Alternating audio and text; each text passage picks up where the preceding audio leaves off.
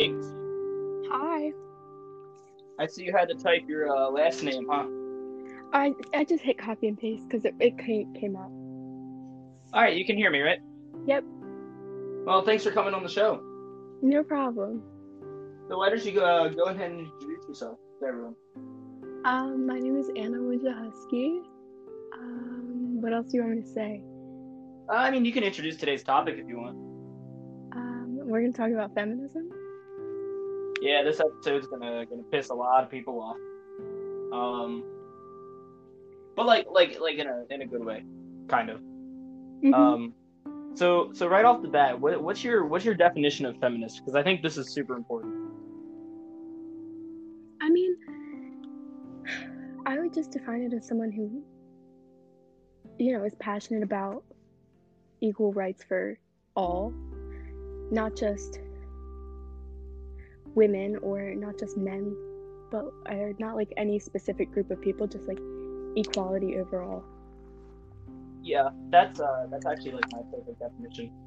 Is that it's really important when you're talking about feminism to kind of distinguish that I don't think feminists are exclusively pro women's rights. Mm-hmm. I think that they're more about equality for everyone, regardless of gender. Um, because historically, the feminist movement, obviously, throughout history, we see, if you define it like that, obviously, yes, I'm a feminist. I think that gender shouldn't matter, right? Right. It really shouldn't. Like, it doesn't mean jack squat. And we've done a lot in recent years, it feels like, as a society towards moving towards equality of opportunity. Because I think that's what it's about, right? It's not really about making sure everybody's fundamentally equal. It's about making sure everyone has the opportunity to be. And it's like leveling out the playing field to ensure that regardless of if you're whatever you want to define gender as, that's an entirely separate discussion. Regardless of what you identify as, you're treated with fairness and dignity. I would agree with that. I mean, I feel like in history, there's been a lot of like prejudice against women, but I feel like what the feminist movement is really about is, like you said, for everyone, not just one group of people, and it's setting that basis for equality. Whenever I discuss this topic with my guy friends, they call me a simp because I think their idea is that, like, my argument is it takes a level of maturity for males to realize that throughout history, women have not only been demonized, but have just, like, you can literally open a history book, you can open the Bible and look at this, and, like, women are considered the inferior sex in literally every way. Physically and intellectually, and while there are innate advantages that have been statistically proven that each sex has, like women tend to be better at sympathizing, that's why they're mothers. Women tend to be better at freedom of expression, whereas men tend to be physically stronger. Sure, take that as you will. But at the same time, that doesn't matter in a modern sense, or at least it shouldn't. That's my argument, is that it feels like a lot of the time the blowback to feminism is because it's largely men that don't want their higher position in society being challenged. Well, I think what it boils down to is some men, let me say that, like some men think that they need to be superior to women in order to feel some type of worth for themselves, and they challenge women wanting to have more rights by saying, well, men, it's always been this way and it's always worked this way, so why wouldn't we leave it this way?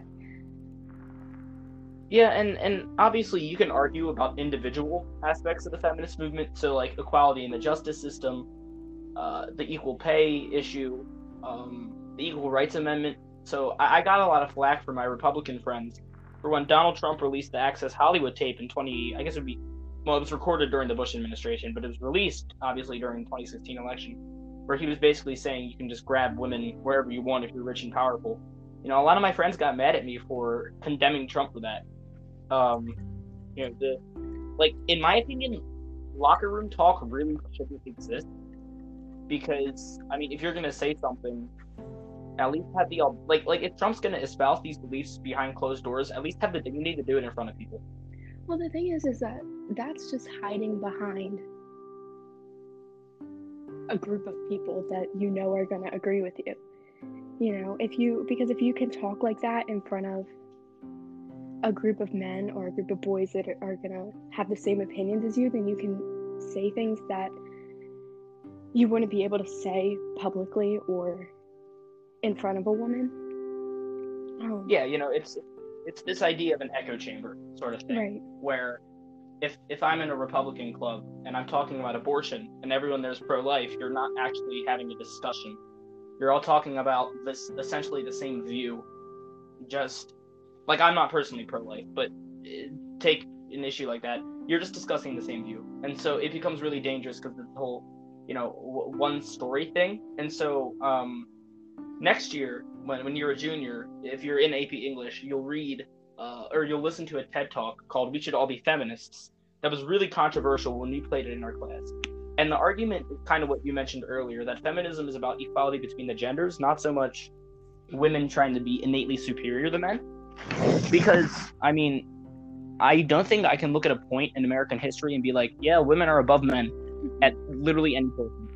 And my mother, God bless her soul for this, she did a really good job of, when I was little, telling me that women historically have different gender role expectations of what's expected to them. So where I kind of wanted to bounce this off you is do you think that we as a society still fall pitfall to these kind of like traditional misogynistic gender roles? I mean, in a certain sense, yes, but I also feel like there's more opportunity for women to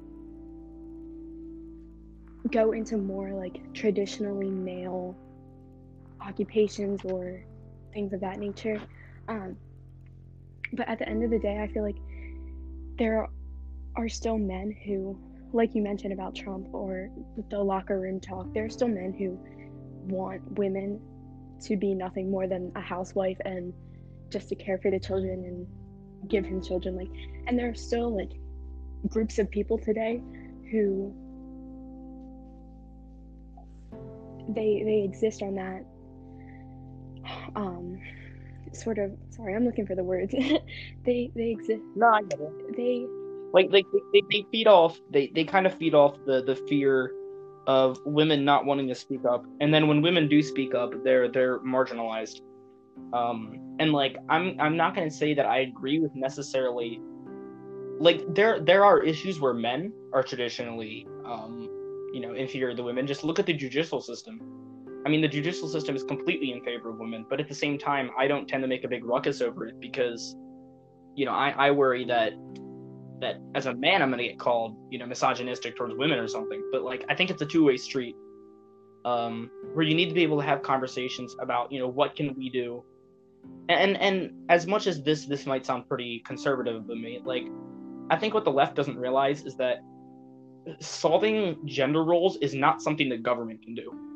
It takes society around what the government does to change it, right? So I always just think of Rosie the Riveter, right? You know what Rosie the Riveter is, right? I'm not familiar with it. Sorry. It's the you ever seen the "We Can Do It" poster? Yes. So it was that. It was during World War II, which is actually kind of interesting because nowadays most American families live in this sort of where it's like a dual income, right? Where the women go to work and the men go.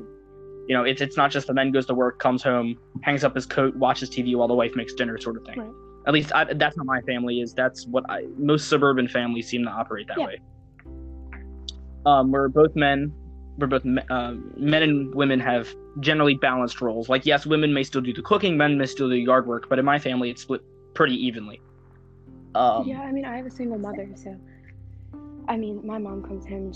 She's worked very hard for me and my brother, but. Yeah, that must be rough. But like in the sense that I imagine there's a level of respect you have to have for her to do that. Oh, of course, because, like, Jesus, that's not easy. It's hard enough with two parents. And like for me, so Rosie the Riveter comes out when all the men are overseas fighting, right? And then women start taking jobs in factories. And so when World War II ends, women are automatically in a higher status than they were before the war because they were assuming the roles of factories. And so that was society changing because of an external stimulus, right? World War II had kind of forced women into factories, had brought them out of the largely like textile sort of manufacturing sphere into the industrialized workforce. And so nowadays, like the big push is women in STEM, right? Because you're not going to have trouble finding women teachers. You're not going to have trouble finding necessarily women lawyers, women doctors. The past few decades have made great advances in the medical field towards gender equality.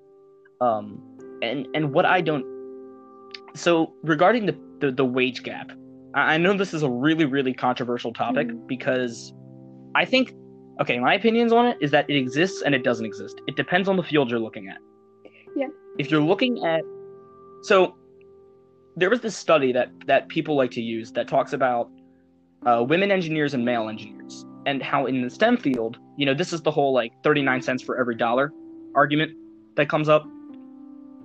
They basically took all of the women in the STEM field based off like, I think it was like an engineering plant, and all of the men in the STEM field, and then found the median of all of the incomes, and the men was higher.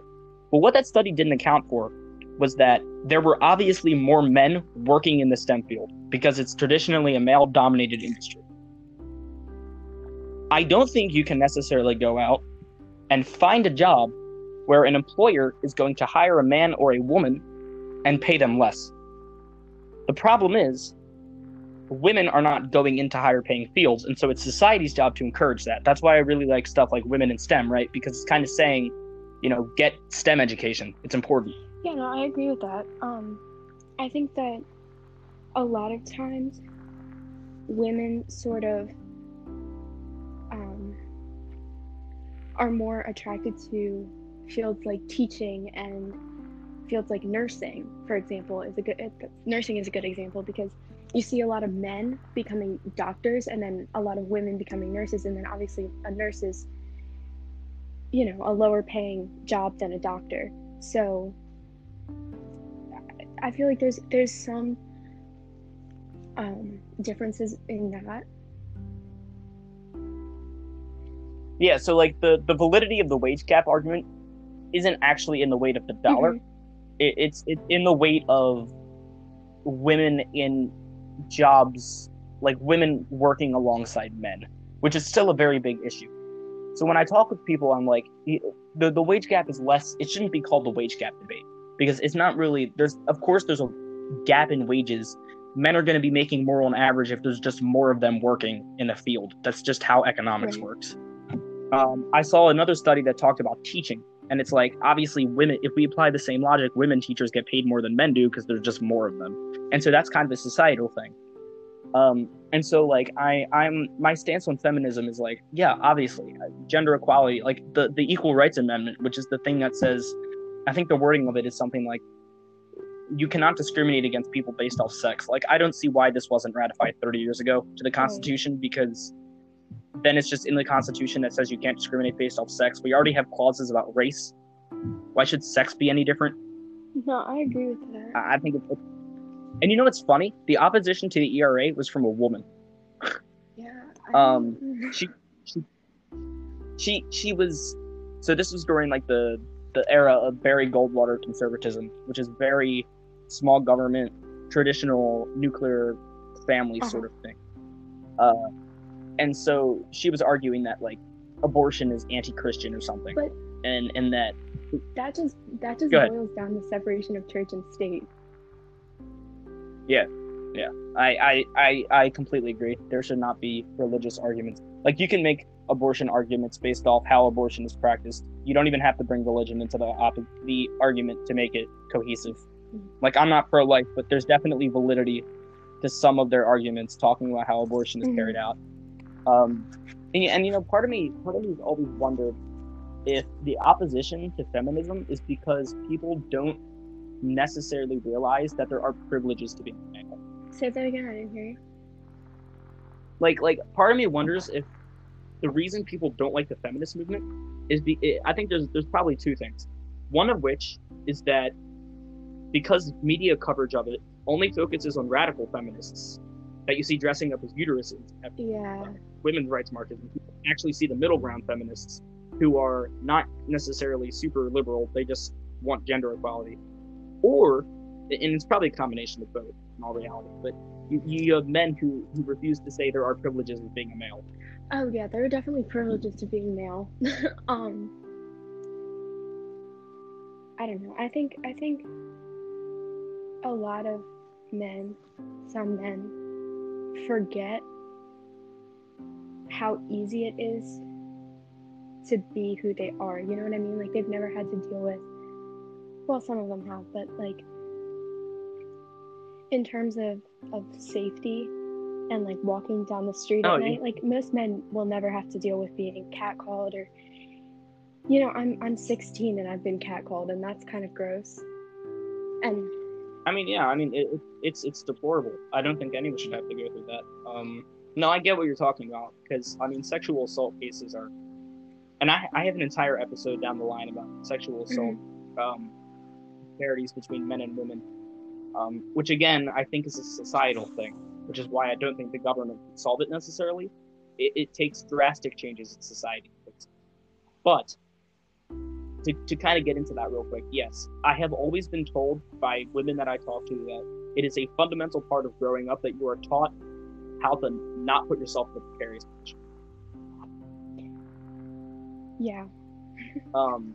Especially with social media. I mean, social media is probably, if I imagine, only made the problem 10 times worse. Well, yeah, because it gives a lot of people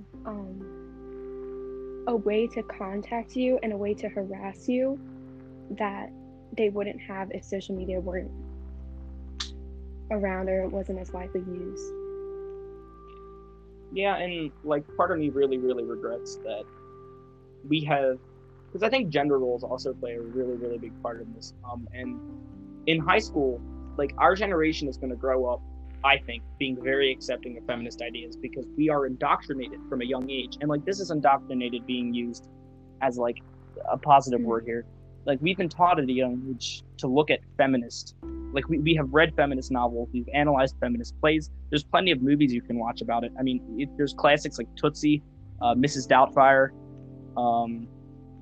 these movies that talk about, yes, they're written by males, but they're very clearly taking inspiration from the feminist movement. And so I think our generation, just because we're more progressive, we're going to grow up being a lot more accepting of feminist ideas. And my hope is that we, in that avenue, grow more liberal, and that we're able to say, well, you know what, maybe we can look through policy lenses, not just through the lens of a male. Yeah, I would agree with that. I think there definitely needs, well, I think that, you know, sexism and like a lot of other issues like that are so deeply ingrained in society just because they've been a certain way for so long. And I think a lot of people take change as an offense, even though it's not meant to be that way. It's just meant to level the playing field. Yeah, I mean, I think that's like education is constantly referred to as the great equalizer, and I keep trying to get an education episode released, but it's hard because all of the guests that I have lined up to discuss the topic are very busy. Like if you know Carmeli, I was trying to get her on, because obviously she's head of the Maryland Association of Student Councils. Noreen, she's the Maryland State, she's a member of the Maryland State Board of Education. So like really high up people in a state that is known for its academic prowess. I mean, we go to Eastern. It's no doubt that Maryland has a very rigorous academic reputation. I mean, hell, Johns Hopkins is leading the coronavirus fight. But, you know, education is it theoretically, idealistically, should be, regardless of what gender or race you are, it's an equalizer. So you're taught non-biased curriculum. And again, I know that's really idealistic, but I think that when you're a politician, you have to look through policy making through lenses, right? Or people tend to. So, well, when they're talking about if you look through rose-tinted glasses and say we can teach American history, but not talk about the struggles of women, but not talk about the struggles of blacks, the struggles of gays, the struggles of Indians, the struggles of Asians, like, oh great, American history is all rosy because white people have it so well in this country. You know, you can just leave out everything about Manifest Destiny. You can leave out everything about Asian discrimination in California up until the 1980s. You can leave out lynchings, but like nowadays it feels like, especially in the northern states, we've kind of put on those glasses of saying, the great equalizer idea. Yeah. Which is a step in the right direction, I think. I think that, like I was saying before, like even though women and men are exposed to the same education, or most are exposed to the same education, like throughout high school, it goes into like what college you go to, and then it turns into what career you go into. But that's there's also an argument to where the type of schooling you get is based on where you live and the education of the area. Like I would say privileged to go to a school like Eastern, but even if you go to Baltimore City, the schools down there are awful, and they're not providing the same opportunities. Yeah, and like I only get this U.S. history education because I'm in APUSH, because I'm in an AP class that costs my family money, because I'm fortunate enough to be from a white suburban middle class household that can afford to take AP tests, and I also have a job, so I can pay for it. But like I completely agree with you. The Baltimore City school issue is awful because it's another kind of reason I'm a conservative, where if you look at Baltimore City, the only solution to fixing those schools is throwing money at them. But we don't have research reports to talk about systemic problems in them. Like, the government is not doing a good job of addressing racial disparities in Baltimore City schools. We're just throwing money at them and hoping that money solves the problem, right? But it's the same argument with poverty. If you throw money at poverty, it's still poverty. There are deep systemic problems that deal with race, that deal with gender, that the government refuses to fix, largely because I think they're uncomfortable. And one of the reasons I really respect Governor Hogan, and I know this might be off track, but the conversation kind of went here. One of the reasons I really respect Governor Hogan is throughout his leadership tenure, he's been willing to take uncomfortable situations and be an active leader in it. Like, I think Hogan has done a fantastic job with his coronavirus response. Oh, I definitely agree with that. He was... Like, people are being stupid and not following it, and then you have people protesting, which is an entirely separate issue. We have people who are absolute morons. Like, I had this Facebook conversation with this guy, and I don't understand the thought process here. He said that what the government is doing is unconstitutional. So I put up an article that by the Supreme Court, by Supreme Court Justice Roberts, who's a great educated intellectual, and he said, if you're doing things in the name of public safety, A, it's not unconstitutional. But even so, what is Hogan doing that's tyrannical? He's not even locking us inside of our houses. We're not under martial law. You can basically deem anything as essential. You can deem recreation as essential. The goal, and I keep telling people, like, the goal is not to... This guy told me to do research on viruses, and I said, his argument was, well, what about the opioid epidemic? And I'm like, honey, I'm not going to get the opioid epidemic by stepping out and ingesting somebody's breath. And I'm like, where in our Bill of Rights you still have rights to freedom of religion because you can stream all your churches online. You still have rights to free press because everything is on the internet. You have Twitter, you have Facebook, you have Instagram. Literally no rights are being deprived of us. Hell, in some states, gun stores are still open. So there's the Second Amendment. Courts are still open. There's the Fifth, Sixth, Seventh, Eighth Amendments. And then as for the 9th and 10th Amendments, which say any powers not reserved to the federal government are reserved to the states, well, I'm pretty sure that dealing with the pandemic falls under that. Right, yeah, there's nothing wrong with what Hogan is doing, and I agree with a lot of it, because the more action we're taking early on, the faster this is all going to get over with. And yeah, like, it feels like people are deliberately creating a problem where there does not have to be one. I do not see something wrong. Like, yes, quarantine sucks, but people are comparing it to the struggles of, like, the Jewish individuals during World War II, and that is just blatantly offensive to me. That we are even putting that on the same level as this. Yeah. Like I saw this guy, he was complaining, and then somebody tweeted to him and said Anne Frank was literally inside of a jail cell in Auschwitz for like 2 years, or something, and then was gassed to death when she was in isolation. But don't worry, you with your social media and your Keurig and your dog, complaining about how your Bill of Rights is go ahead and complain about your Bill of Rights getting trampled on when we're not even doing what China's doing, which is flooding the streets with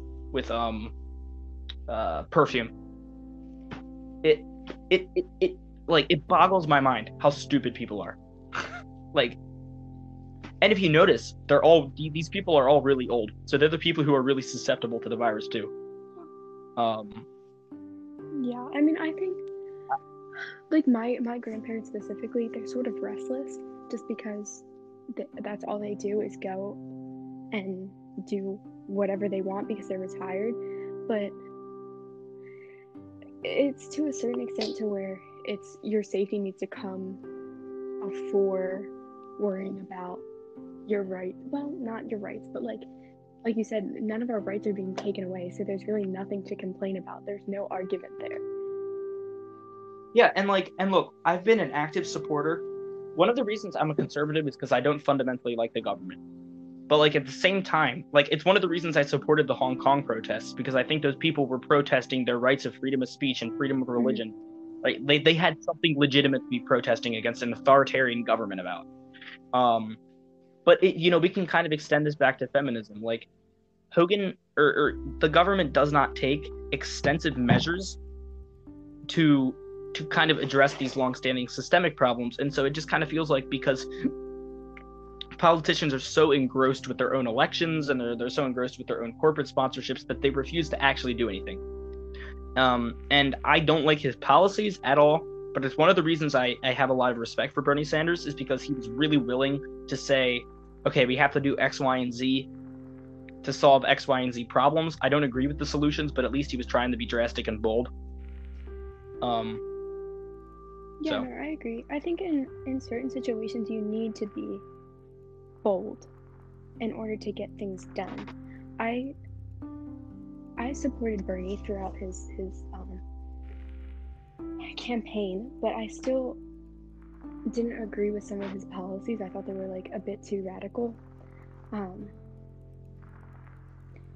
I like. Yeah, I supported Buttigieg for most of his, and then I guess I'm just kind of stuck. Yeah, I mean, I like what he stands for, and even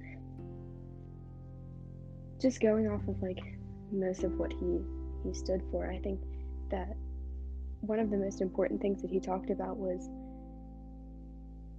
creating or maintaining a world for people that are our age. Because like you were saying before, a lot of these politicians are so caught up in themselves that they forget about the struggles of the people. Yeah, I always got the sense that I was opposed to him, but I deeply respected Bernie Sanders.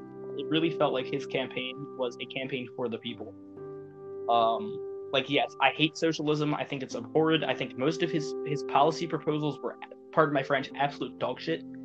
But idealistically, they were there, and I respect that he got his campaign support from grassroots. I mean, it takes a lot to do that. And as for bold politicians, they come to the presidency once every 40 years usually. Think about the last time we had a really bold, aggressive president was Ronald Reagan. Truthfully, say what you will about Obama, he was definitely not bold or aggressive on anything.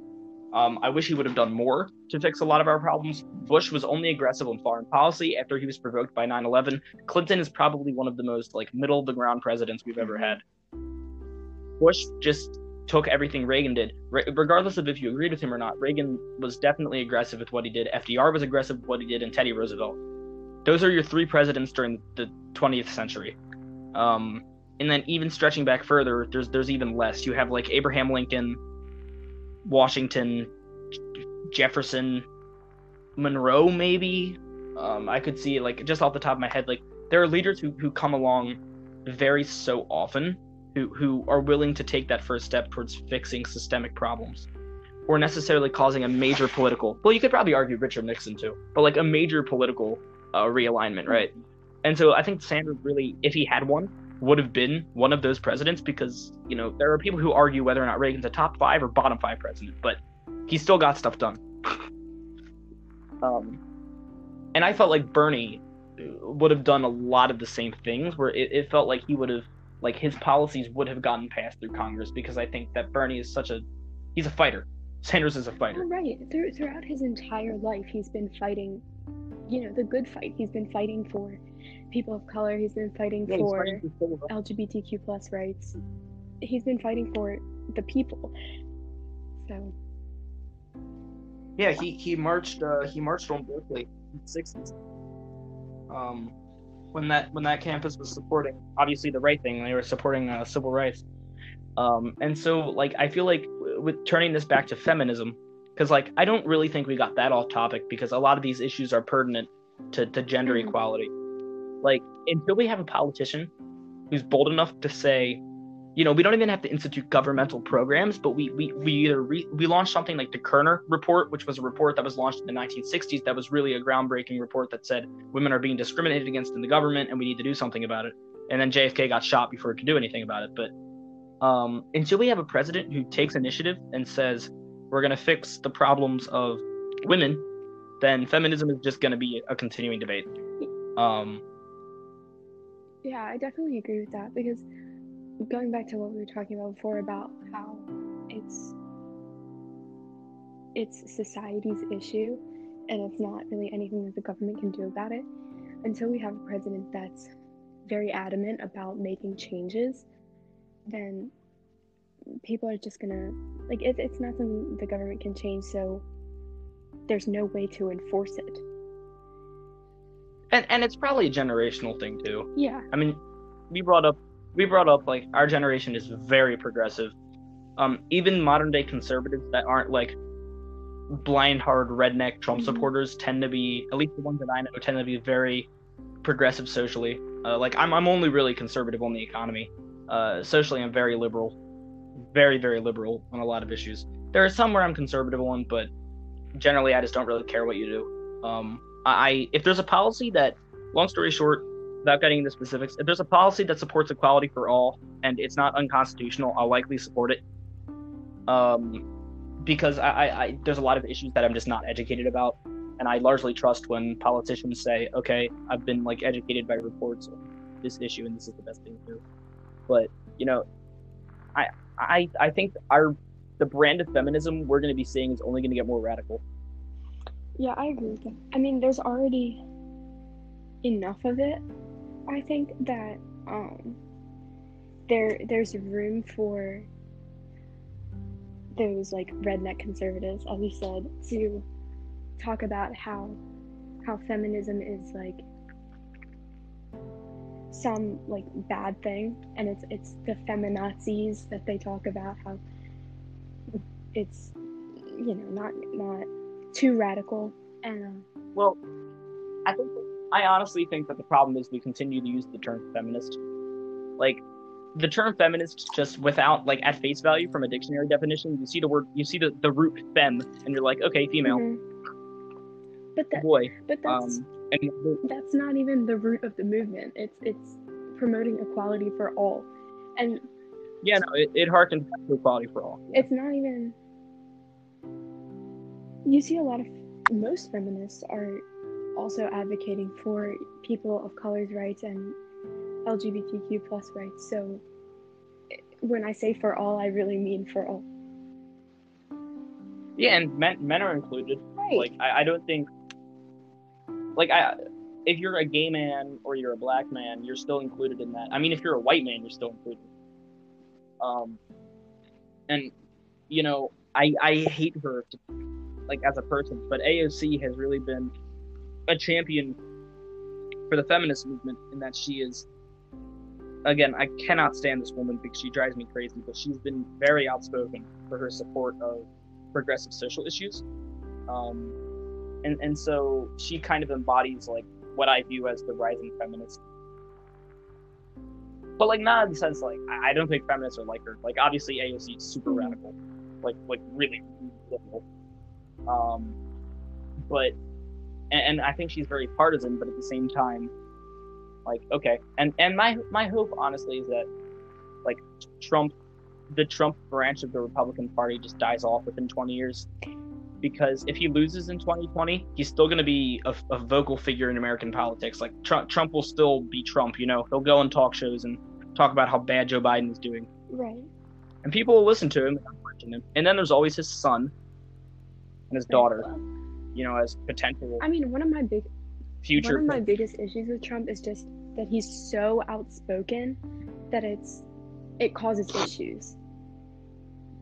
Look, half the battle of being a leader or a president is being presidential, because there are so many things that make you, like the economy. The president, I'm going to be honest, the president really doesn't have that much control over the economy. The economy is largely due to external stimuli like oil prices, interest rates, things that the government cannot control. And you know, all the Trump supporters talk about how great his economy is. Well, yeah, good job talking about that now when 15% of our workforce is unemployed. But economists are saying we're heading into a recession that's going to see, like, not even once coronavirus is done, we're going to see upwards of 25% unemployment, which is ridiculous if you think about it. But like, I think Obama, sure, great, policy-wise wasn't fantastic, but at least he was a good person. I trusted him. I mean, I liked watching Obama speak. I had, for all 8 years of his presidency, and even Bush, like, I think Bush and Obama are both great people. They get along outside of the office, which is one of the reasons, like, when Trump attacks people like Mitt Romney, when Trump attacks people like McCain, it really upsets me, because they're good people. John McCain's a war veteran, and you make fun of him and his daughter the day he dies. Yeah. Like, how tasteless do you have to be? Like, all of these Democrats are even saying we really liked working with John McCain. He was a class act. And then you go and you call him a fake veteran when he was tortured for years in a Vietnamese prison camp.